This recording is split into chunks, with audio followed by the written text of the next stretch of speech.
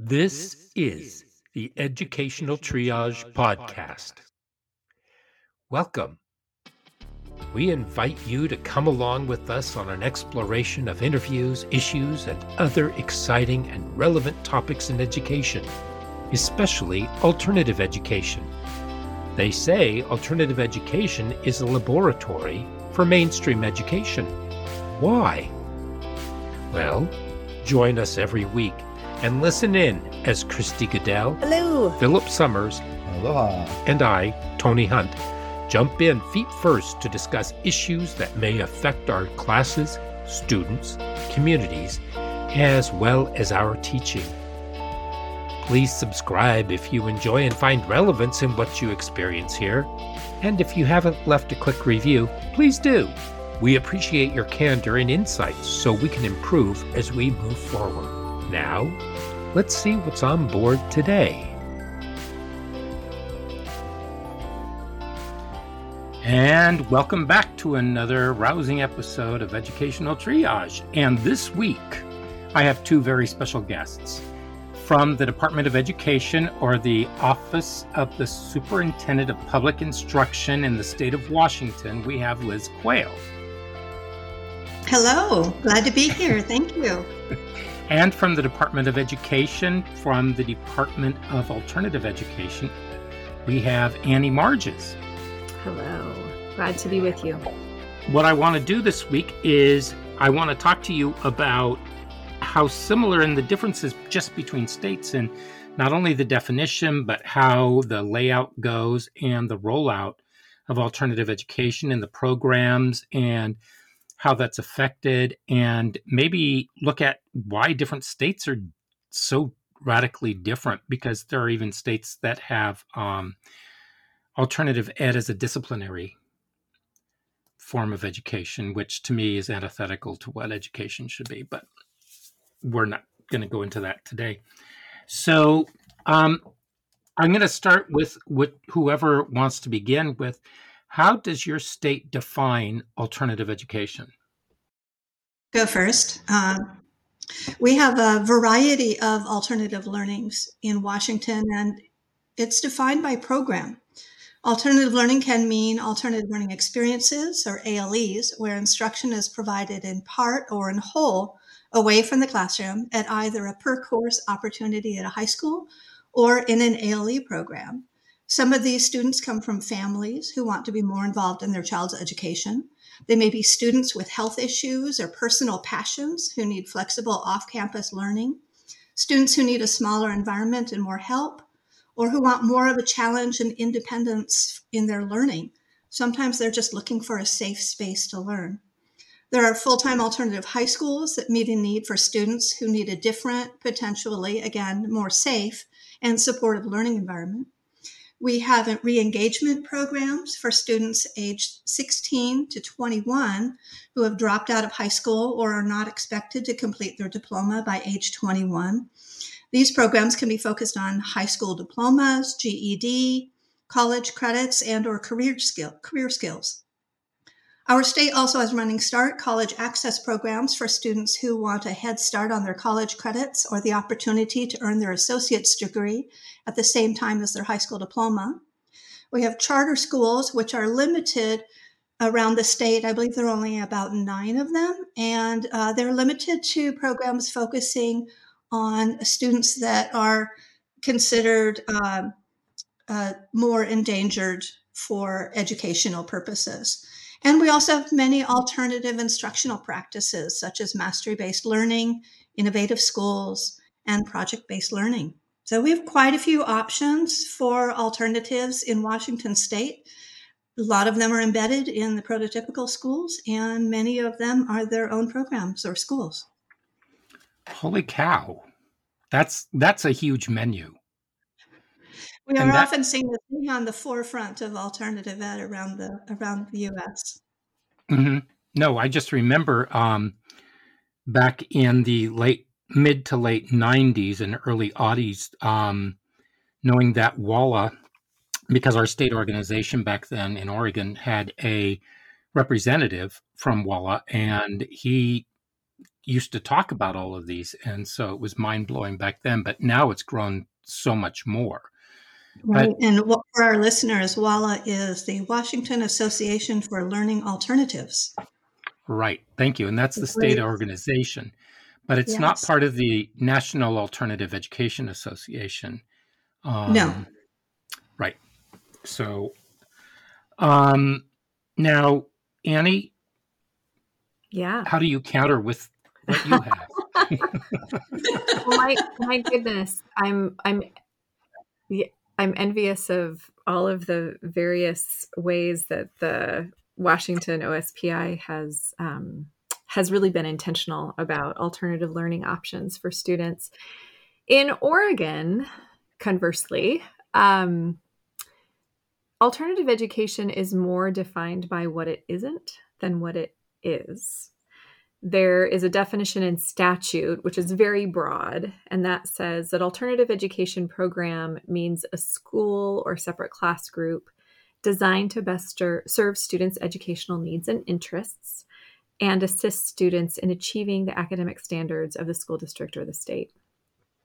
So in practice, this means programs in schools that range in enrollment from a dozen students to several hundred students, programs that are tailored to students who have experienced trauma, addiction, and other mental health issues, students who want to accelerate and complete school before their cohort, students who need to work while they go to school or have family obligations, and there are many, many other ways that students can engage, or reasons for students to engage in alternative education in Oregon. And in essence, ALTED in Oregon recognizes that one size does not fit all and aims to meet the needs of all students. All of this to say that alternative education serves an important role within the spectrum of options in Oregon. Many of Oregon's private alternative schools are created specifically to fill a gap in a local community, and they work closely with districts to provide services to students who need them. So we don't have the huge menu of options like they do in Washington, but alternative education has been an important part of the picture in Oregon for about 30 years. Because I remember that in some aspects, Oregon was also on the forefront. They weren't quite as formed as Washington was, but there were they made some huge headway and benchmarks for alternative ed and for the students and for the community. And then did it start to linger? Because it sounds like Washington kind of took the bull by the horns, tamed it, and then sort of went barreling through. I know that there have been changes to how alternative education is structured in Oregon from its inception in the late 80s, early 90s. For example, Liz mentioned charter schools are a part of their alternative sort of collection of options, but charter schools are separate in Oregon. Homeschooling is seen separate in Oregon.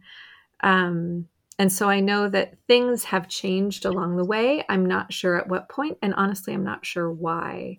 I've been in this role for 3.5 years, and I have gotten some historical context to some of just where we started with alternative education.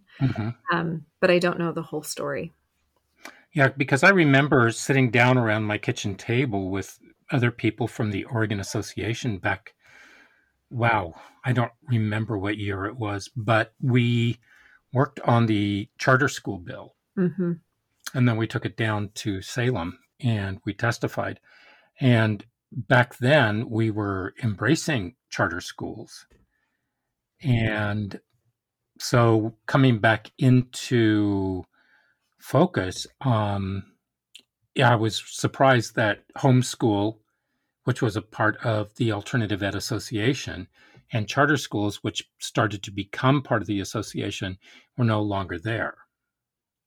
So, wow. Yeah. Okay. I work very closely with our charter school specialist, Mm-hmm.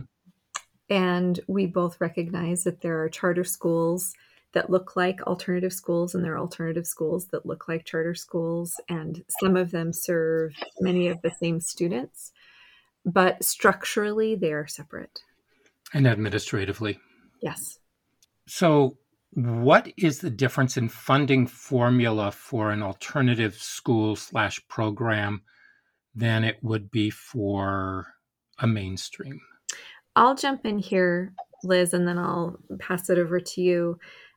So in Oregon, under the umbrella of alternative education, we have public alternative schools, public alternative programs, and we have private contracted alternative schools and programs. And if we're looking just at the public, the district run or ESD run schools and programs, there's no difference in funding at all. It's all the same. Where that changes is with our private alternative schools, the ones that contract with school districts. Statute lays out how those should be funded, and it's either 80% of the district's net operating expense per student, or the actual cost of the program, whichever is less. Why? Let me interject on this, because you and I have kind of touched on it before. What's the logic behind that? I have no idea. I'm sorry to say this was a statute that was passed years ago, and we all know that students who are in alternative learning environments tend to be more need more resources than students, say, in a comprehensive traditional school setting, and yet they receive fewer. And I'm not sure why that is. Right. I agree with that, Annie. We see that as well. Yeah. Do you have the same thing over in Washington, Liz? We have, what we have is we have a funding formula, which we refer to as the Running Start formula. And it's based upon an average of funding provided to prototypical schools across the state. It can be more or less than the prototypical school receives, depending upon the size of the district and other factors. But that Running Start formula is the amount that is available to Running Start programs, but also to alternative learning experiences and also to re-engagement programs. So, as I said, it depends upon the district size and other factors as to whether those programs receive more or less in the way of funding from the prototypical schools. That is something that was changed in the rules about 2013. There were several different funding options before that, which students actually petitioned the legislatures against because it was a significant amount lower than the prototypical schools. So good for the student ambassadors who went to talk with legislators about funding for alternative learning experiences. I would agree with Annie in that very often students who are in alternative learning experience programs or re-engagement programs need more supports, but don't necessarily receive them. Right, because I did teach in one of the contract schools, and we really didn't receive that much money.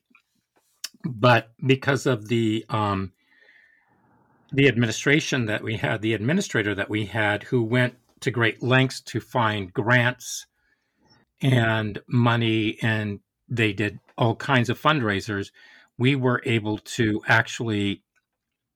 we didn't make as much as they did as far as it being a teacher.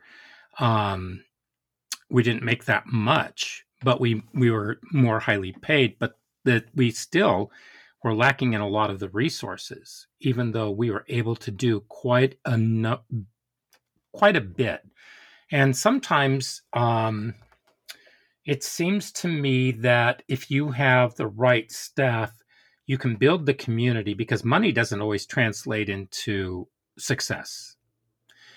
It's the faculty, it's the mean by which you are able to grow the students and use the learning and figure out what your goals are. But by the same token, it's one of the most exhausting types of labor because it's so intensive on the part of the instructors and the administrators to work with those students in so many ways. Because you never know what you're dealing with, because you have so many students in trauma. You have so many students who you have to regain the trust of and to create a safe network with. And that's really difficult to do if everything is run down.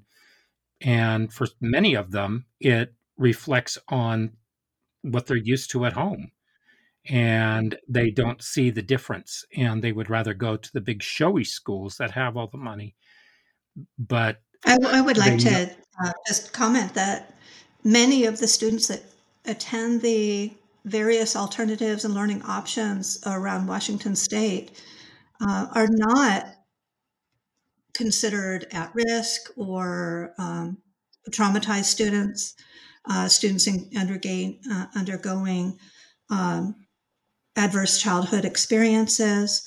Mhm. Very often, they're students who have full support of their parents, have clear goals, they're moving ahead of their peers, but Mhm. still they need those funds in order to have an appropriate challenge, in order to be able to provide curriculum materials that can be shared with their family who is helping to provide some of that instruction. Our department has been able to also offer ESSER funds, elementary and secondary school emergency relief funds, to many of the alternatives so that um, they can move their programs past the pandemic for being able to help students wherever they are move up to where they should be. And so that has been something that we've been able to take advantage of in providing additional funds for programs around the state. So, where do the majority of students with high ACEs, where would are they in the mainstream schools or? They're all over the place. Yeah, there are some in the prototypical schools, and there are some in the alternative learning experience programs. The alternative high schools and re-engagement programs may have a higher number of those students. Very Oh, often okay. that's the case, especially the dropout re-engagement programs, where you'll find many students who are working because they need to support their family or because they're out on their own. And so they need that additional support for Mhm. super flexible learning and for those Okay. mental health supports. And I want to jump in here too, as well, just to really underscore that within our alternative schools, whether public or the private contracted schools, I think what they do so beautifully is they meet students where they are. Yes. And most of the time they have smaller enrollment, so they have more, the administration and teachers have more capacity to do that. But I think that so in Oregon, I would say that the private contracted programs tend to have more students with high ACEs, tend to have more students who are in need of greater resource. And I'll say that our school districts, they try to meet all of the needs of their students as well as they can, and sometimes they're able to do that depending on the size of the district and the resources and capacity that they hold. And sometimes they really rely on these local community-based organizations who provide the contracted alternative programs. But that is, in my mind, one of the many reasons why we need alternative education is we need to recognize, and this is something that I think was really put in sharp relief during the pandemic. We were Mhm. reminded that not, one size does not fit all. And we were reminded the importance of connection and the importance of relationship. And I think that just that connection and relationship is one of the many things that I think our alternative schools do so beautifully. Exactly. And I know people during the pandemic with the kids that they were running around and taking textbooks to the kids so that they could get their work done, doing everything possible to help those students graduate or make some kind of momentum towards graduation. And just keeping those connections with the parents and making sure that they had the food, that they had all the resources available to them as well. And just checking in with. Right. Many of our alternative learning experience programs were already in place to provide those services because they were already providing remote learning and online learning. So it was a huge benefit to many of those families. Yes. It was, I think, more of a struggle for the prototypical schools that were trying to reinvent the wheel. Let me ask you this. Speaking of access learning, how much of the learning in the alternative learning environments is done via sort of, I'll just kind of call it a canned computerized curriculum, sort of like Plato or Edgenuity or one of those types of programs in Washington? Don't have a percentage on that. We have programs that are online approved. We do have an approval process for online school programs. Those programs may be ones where they provide a predetermined, a pre-approved OSPI state-approved online provider curriculum. There are some programs that use just the curriculum and they modify it with their own teachers. There are some programs that use the online provider curriculum and their teachers. And then there are some programs that use a blend of the two. And depending upon how many students they want to attract from outside the school district, how much they want to play with that online curriculum themselves, there are 3 different approval levels.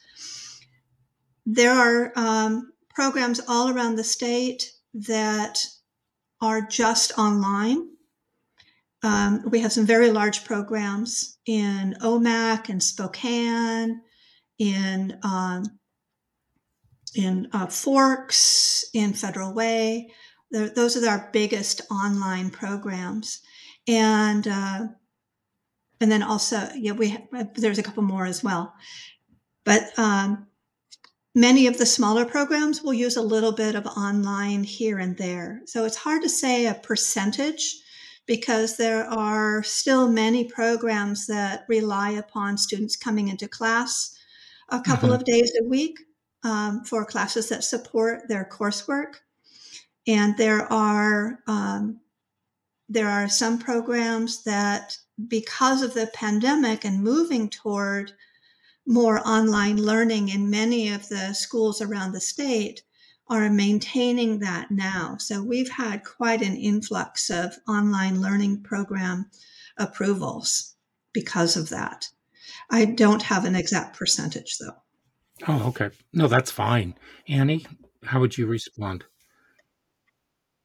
Yeah. So similar to Washington, we also in the last year or so have had an increase for sure in online offerings. And some of those have been alternative and some of those haven't been. Within our public alternative schools, there are around 120.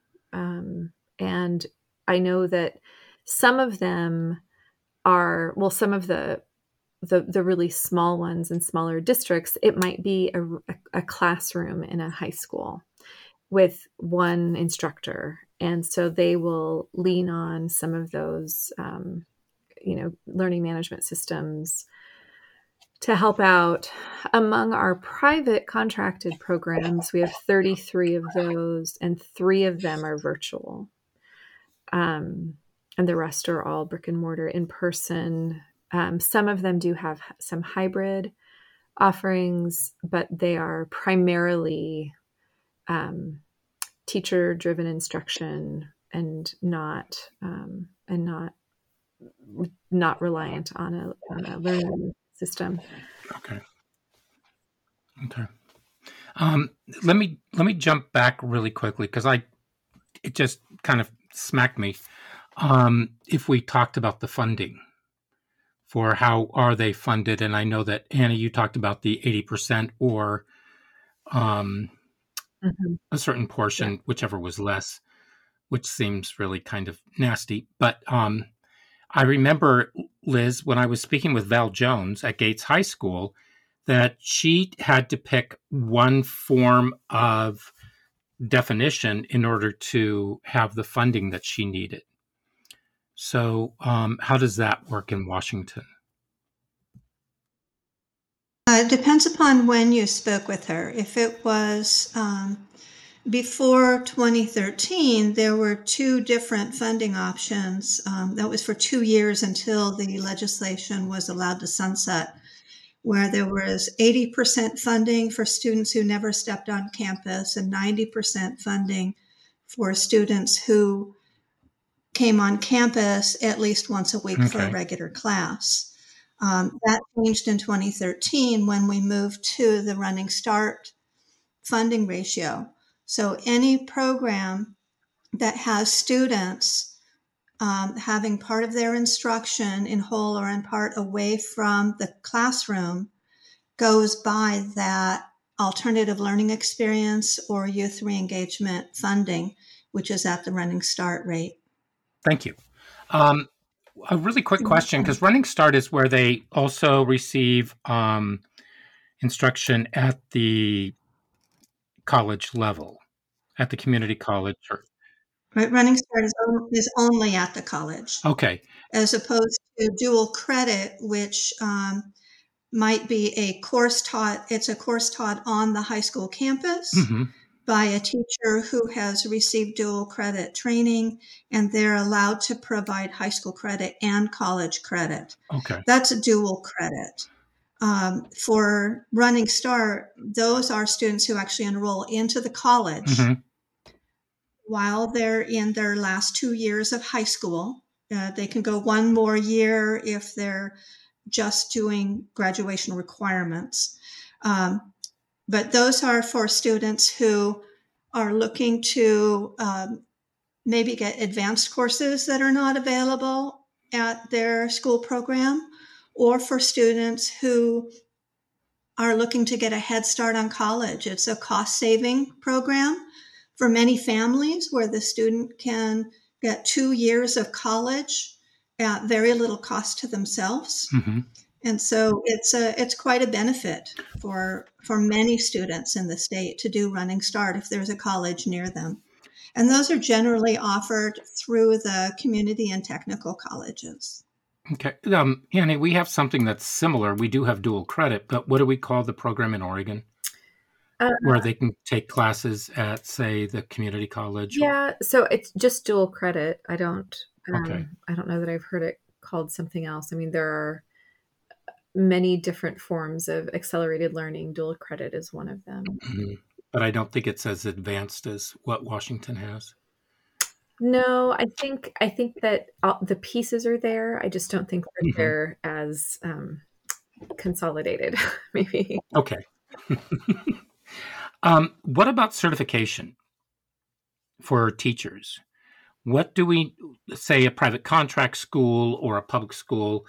What are the rules governing who teaches in an alternative learning environment or alternative school? Yeah, so statute in Oregon provides some flexibility for teacher licensure in the public side of things. So if a school district has a alternative school, all teachers must be licensed, but they're not required to only teach within their endorsement. So I was endorsed as a social studies teacher at a public alternative school. I could also teach language arts.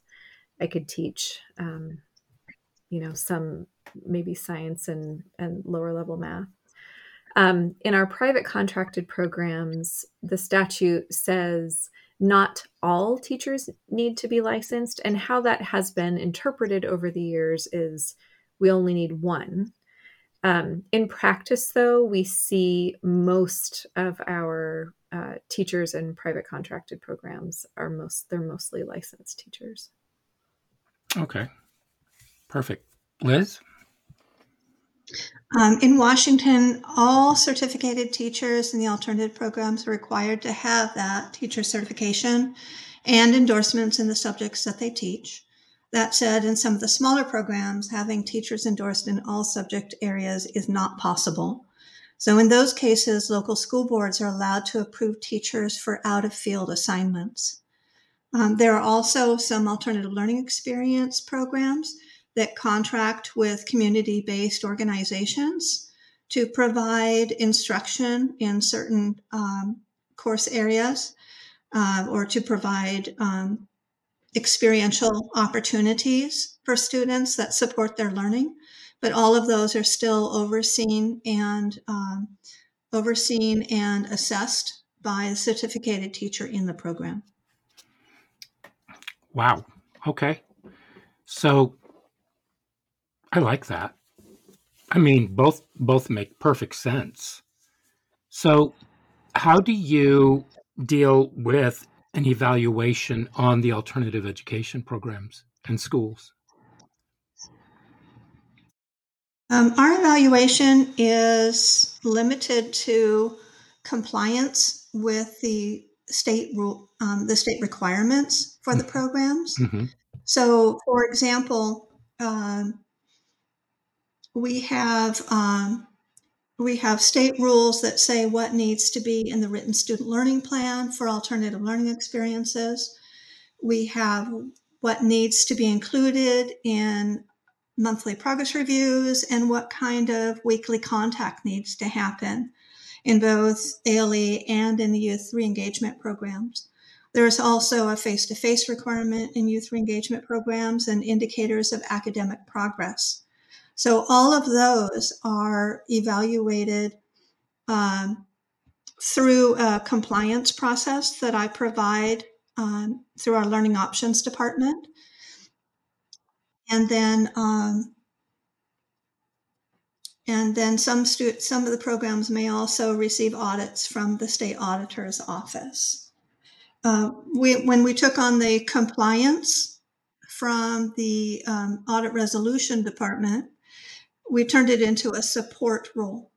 And so for the past 5 years, we've been able to turn that into one where programs have felt very comfortable reaching out to us about questions about how they are doing in their documentation that's required for their programs. So it's been super positive, because before they thought that if they contacted us to ask questions, they would be put on a target list for the state auditors, and that's not the case. And I remember... What's that? Oh, I was just going to say, I remember speaking with you at the WALA conference in Skamania just the week before shutdown. Right. And you and I were talking about this and how you and the others, they had so much that they had to cover, so much distance, but they loved the job, the people that were doing the audits. And so I just wanted to throw that in there. Right. Well, and my compliance reviews are for current active information, so they can make the necessary adjustments that they need to. The state audits are provided for the previous years, where they really can't change much at that point. Mm-hmm. Oh, okay.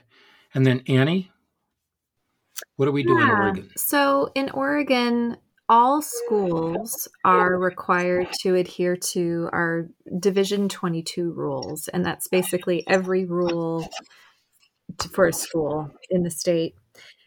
And in terms of evaluation, that is put on the districts. So districts are supposed to be evaluating their own alternative schools and programs and those that they contract with at least annually, is what statute says. So in terms of state level evaluation, For the public schools and programs, there isn't really a process for that at this time. For our private contracted schools and programs, they have to apply and register annually. And then within that application, they have to, say that, yes, we're meeting these Division 22 requirements. And then there's certain documentation that's required, fire and safety inspections, insurance, things like that. And then we see, staff lists and make sure that everyone is appropriately fingerprinted and background checked and those kinds of things. But in terms of the actual programs themselves and how they're serving students, that is up to either the contracting district or the sponsoring district. I remember years ago, there was a system in that, I think it was statewide. And I'm trying to remember what it was called. It was an affirmation. And I know that as soon as we finish, it's going to hit me up. And, but it was where different people from different districts and even people from the Department of Ed would come in, and they had teams who were trained by, let's say, the district or by the state. And they went in to evaluate and to assess and look for the work-ons, but also the good parts of a program or a school. So they were talking to parents, they were talking to teachers, they were talking to administrators, and they talked to kids and the other staff. And then it was a one-day process, and then they had to roll everything up into a report and sort of present that, and then that went off to the state. And while it may seem like a real feel-good kind of assessment, I think that if there are certain things, because buildings would actually ask for specifics. Here's where we think that we need help. The teachers felt heard because I remember this one teacher, she looked at me and she said, I haven't had a new book in over 15 years. And she said, look at these, they're falling apart. And so all that gets rolled up. The kids tell us these things. And so I think it provides really good feedback, not only for the building, but also for the district and for the state as well. But my question about the self-evaluation of a district is whether or not they're actually doing an assessment. I can tell you this, that I don't believe I was ever assessed except for this one form of assessment, and that happened twice in 28 years. Mm-hmm. Well, the process you describe sounds a lot like the accreditation process, which I have been part of over the years when I was teaching. And I know that districts also have a similar process, some districts, but that's really up to them. So Portland Public and other districts in the Multnomah County have a very robust process. But the public schools and programs, I don't see those evaluations. The only evaluations I see are for the private contracted programs who have to register annually. And each district does it differently. I'm not sure about Washington, but Oregon is a local control state. So Oregon, the state education agency, we inform people on rules and statute, and then districts have, in some cases, a great deal of flexibility depending on, what we're talking about. So, one of my goals was to come up with a common evaluation that really assessed the kinds of things that I think it should in an alternative learning environment. Things like engagement, things like, particularly for students who maybe hadn't attended school previously for several years, and now, they're in this new environment and they're going every day. I think that some growth and engagement, something like that, is huge. And even though these students may not be graduating with their cohort, I don't think that we should downplay the tremendous amount of work that they're doing. So as it stands, our public alternative schools are measured by the same metrics as our public schools, traditional Okay. schools, which I don't think is appropriate. And our private alternative schools are evaluated by districts. And again, some districts have a very intentional process that really looks at who the students are. They know what students are being served. They know what kinds of measures are appropriate for those students. So it is happening, but at this point, there isn't. And honestly, it would take legislative action for there to be that kind of evaluation process by the state education agency. Also, I'm the only person. Right. So in my, I'm it. That's quite a bit on your plate there, Annie. You're also local control. Yeah. The state auditor's office a few years ago did do a performance review of alternative learning experience programs, and they came up with quite a few anecdotal statements about ALEs, but there's not sufficient data. There really are not sufficient data for identifying how programs are doing, because some of them are parts of prototypical schools. Some of them are schools on their own. The reporting may or may not be done in the same ways as prototypical schools. And so many of the data are just not available. We're always constantly seeking methods for evaluating programs and identifying best practices. And honestly, there are as many different style programs in the state as there are programs. Is there a way, I'm going to toss this out there, is there a way that there might be some kind of funding or some kind of strong arm suggestion, I'll call it, and you can walk that back a little bit and not make it quite so Cosa Nostra sounding, for programs to have 1 or 2 days where they can go out and visit another alternative program in order to see them in action and to meet with them, et cetera, et cetera, et cetera. Just in order to share best practices, in order to, so not everybody is reinventing the wheel. Mm-hmm. And I know we talk about state organizations, but not everybody's aware of their state organization. Not everybody's able to make those meetings. Mm-hmm. So I was just wondering, because even the conferences, you have teachers who, if they go to a conference, they have to pre-plan for days in advance, and then they have so much other work. So it doesn't become the spa-like setting for them. It becomes one of angst and fraught with more labor. We've been doing more online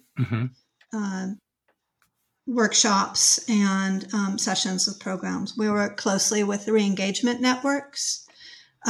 We have one that's for King County. We have another one that is for college re-engagement programs.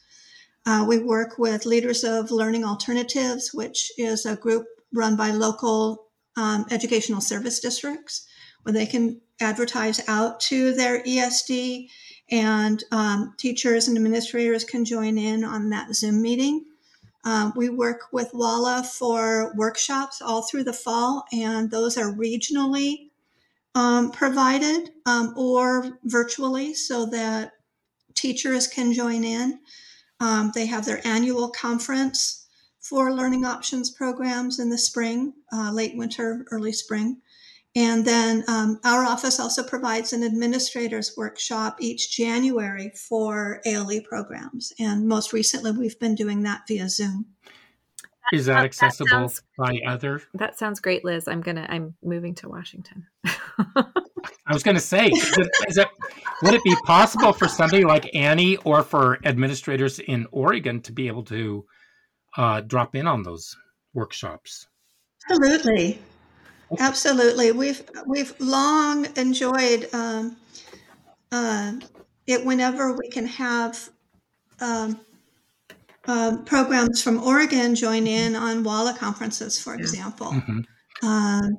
So because so many of them are regionalized, it might not make as much sense because the rules are different. Mm-hmm. But What I about, know that just in my own personal history with WALA, that we tried to reach out to Oregon many times, and especially when our conferences were in Vancouver, there were always sessions provided that were for Oregon alternatives and for all alternatives in general, especially in providing instruction. That's fantastic. I know Right. that in Oregon, we, for a variety of reasons, I think that many alternative schools and programs feel pretty isolated, and they are very small and they don't have a lot of money and it's hard to get subs. And when I came into this role 3.5 years ago, what I really wanted to do was to create this community of practice and have folks learn from each other and hear from each other. And I held monthly webinars and found that it was really difficult because people are so busy and they simply don't have the time to join an hour-long webinar. I think that there is a desire to collaborate and to learn from and to learn alongside with. But really, I think pretty ingrained in the culture here. And this is just, anecdotal, just from what I've observed and when I was in Alta Ed myself. But I think that they really just have learned how to subsist by themselves. And they're so accustomed to that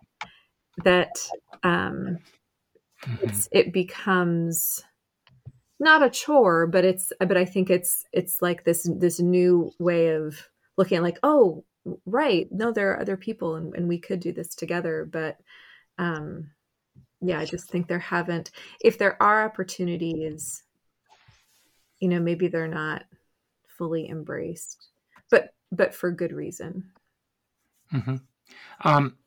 On the same note, though, what about people from other states? Because I know that this broadcasts all over the country, and we also have other countries who listen into the podcast. And I was just wondering if you're comfortable with that, or do you think that they should be checking in with their own departments of education to find out what resources they might have there, or both? Oh, I think both. Yeah, Okay. I think so. I mean, Okay. Laws are so different. In addition to our partners up at OSPI, I've been in close contact with folks in Colorado since I've been in this role, and then going to the national conference and hearing about those punitive programs, as you mentioned early on, Tony. Laws are so different in every state. They really are. And just the way that folks are talking about students and looking at students, and still hearing people say things like those students and those programs, right? Instead of our students, exactly, and our programs, exactly. Yes, exactly. Because they're part of our community. And we've been able to take advantage of opportunities. A couple of my colleagues in our Learning Options Department have been able to go to the NAEA conference. We're also looking at the Aurora Institute coming up the end of October, which provides a lot of information for alternatives, and that one is nationwide. And then our state also has a mastery-based learning collaborative, and that one has people coming in from an organization in New York City that provides mastery-based learning. And so we've been able to learn from them, and they've been able to learn from us. So that's been something that we've done through the State Board of Education here. That's awesome. So it becomes collaborative, not only within the state, but also all over the nation. Absolutely. And the more sharing of ideas and strategies and programs that can support students where they are and move them forward to their goals, the better.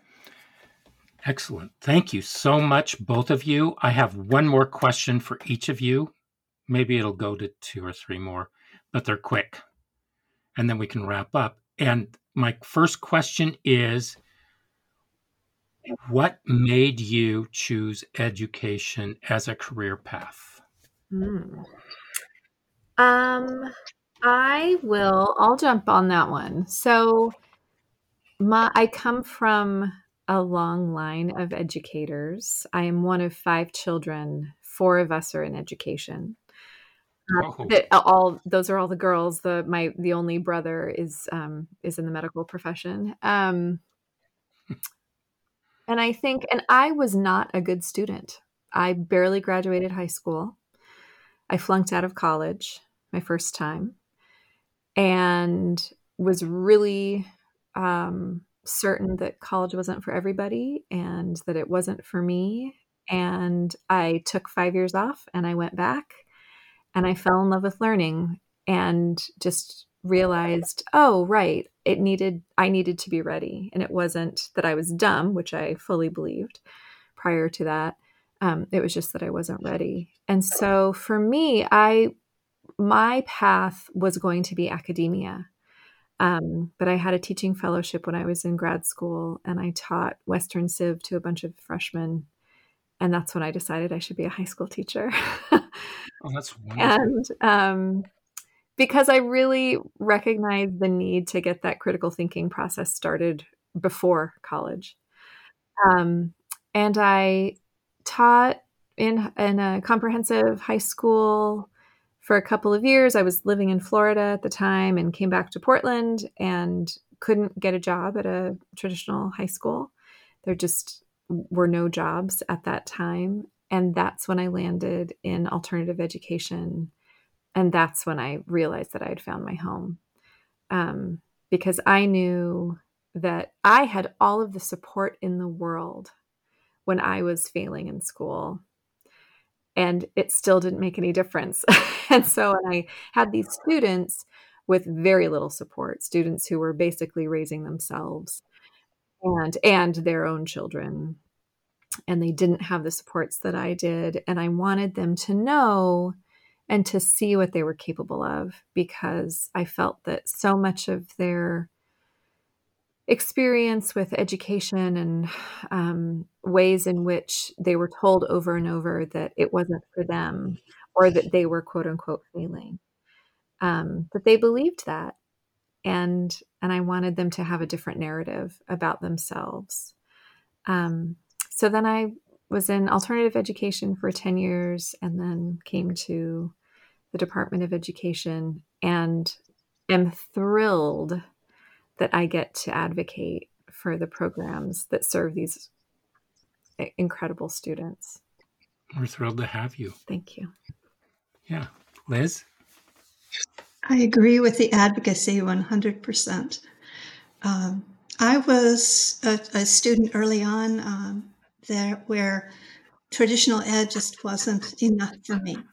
I was fortunate to have a 5th grade classroom that was one of the first open classrooms where we had a menu at the beginning of the week. And when we were done with the menu, we could work on whatever we liked, but the menu was based upon our own levels.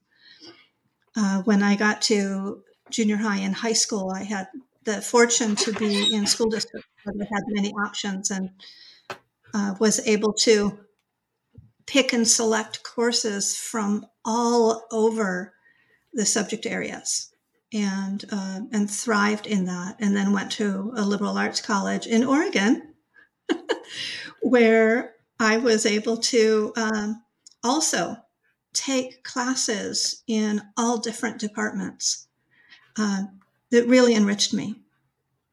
When I graduated, I actually went into a variety of different jobs over the next 10 years in various fields, and then decided I wanted to get into education, which had been something sitting in the back of my head for quite some time. I started out in an alternative high school and worked there where they encouraged me to get my teaching certification, which I did, and then moved to a couple of middle schools where I taught multiple subject areas, and landed in Port Townsend at an alternative learning experience program and was at the ALE as director, teacher, counselor, registrar, tech support, everything for the next 21 years. The biggest thing that was important to me and important to my students was a banner that we made together that said everyone must be safe. And that meant physically, emotionally, and in mental health. That safety was important. And so I had many students in the LGBTQIA spectrum that felt safe there, and it was an important place for them. Students who came from bullying situations who felt safe there. And it was hard to leave the students, but it was time for me to move to something else, a little less stressful because of all of my roles that I had, and came to OSPI. And it was interesting because when the job description came out for where I applied, it read like my resume. And so, and then I had a friend tell me, I saw this job position and you should apply for it. And it just kind of secured that need for me to apply. So I came to OSPI, and I'm able to work with alternative learning experience programs and re-engagement programs, and most recently into mastery-based learning programs, where I get to go back to that project-based learning, place-based learning, problem-based learning, student-centered, student-led learning, and just really enjoy what I do, and am able to support and advocate, as you said, Annie, for all of those programs and all of those students who need what we have to provide through non-traditional education. Well, fantastic. Thank you so much. Thank you for all the work that you both do. It really is. I mean, I can't think of two people that I would want to work for and have on my side. Seriously. So now the next question is, are both of you going to the NAEA conference? Yes, and I'm presenting. Oh my gosh. Oh, that's wonderful, Annie. I am not, but colleagues from my department are. Oh, good. Because last year it was fantastic. I'm not allowed to go medically, so I'm not going this year. But I know that in the spring, WALA, Washington Association of Learning Alternatives, did I say that right? Or is it Washington Alternative Learning Association? It used to be Washington Learning Association, okay. But no, it's Washington Association for Learning Alternatives. Okay. That they will have their conference in the late winter, early spring. And I know that Oregon is planning, Annie, you're planning on having a conference, and I believe that the newly forming Oregon Association for Educational Alternatives is, or the Oregon Alternative Education Association, is going to be helping co-sponsor that with you. Yes. And that will be around March 16th. It'll be spring. Yeah, it'll be sometime in March. Yep. Sometime in there. So, is it okay if I put your contact information in the show notes? Of course. If people want to reach out? Yeah. Okay, perfect. So I want to thank both of you very, very much. This was wonderful. It truly was. It was fantastic. Stick around. I got a little bit more to say.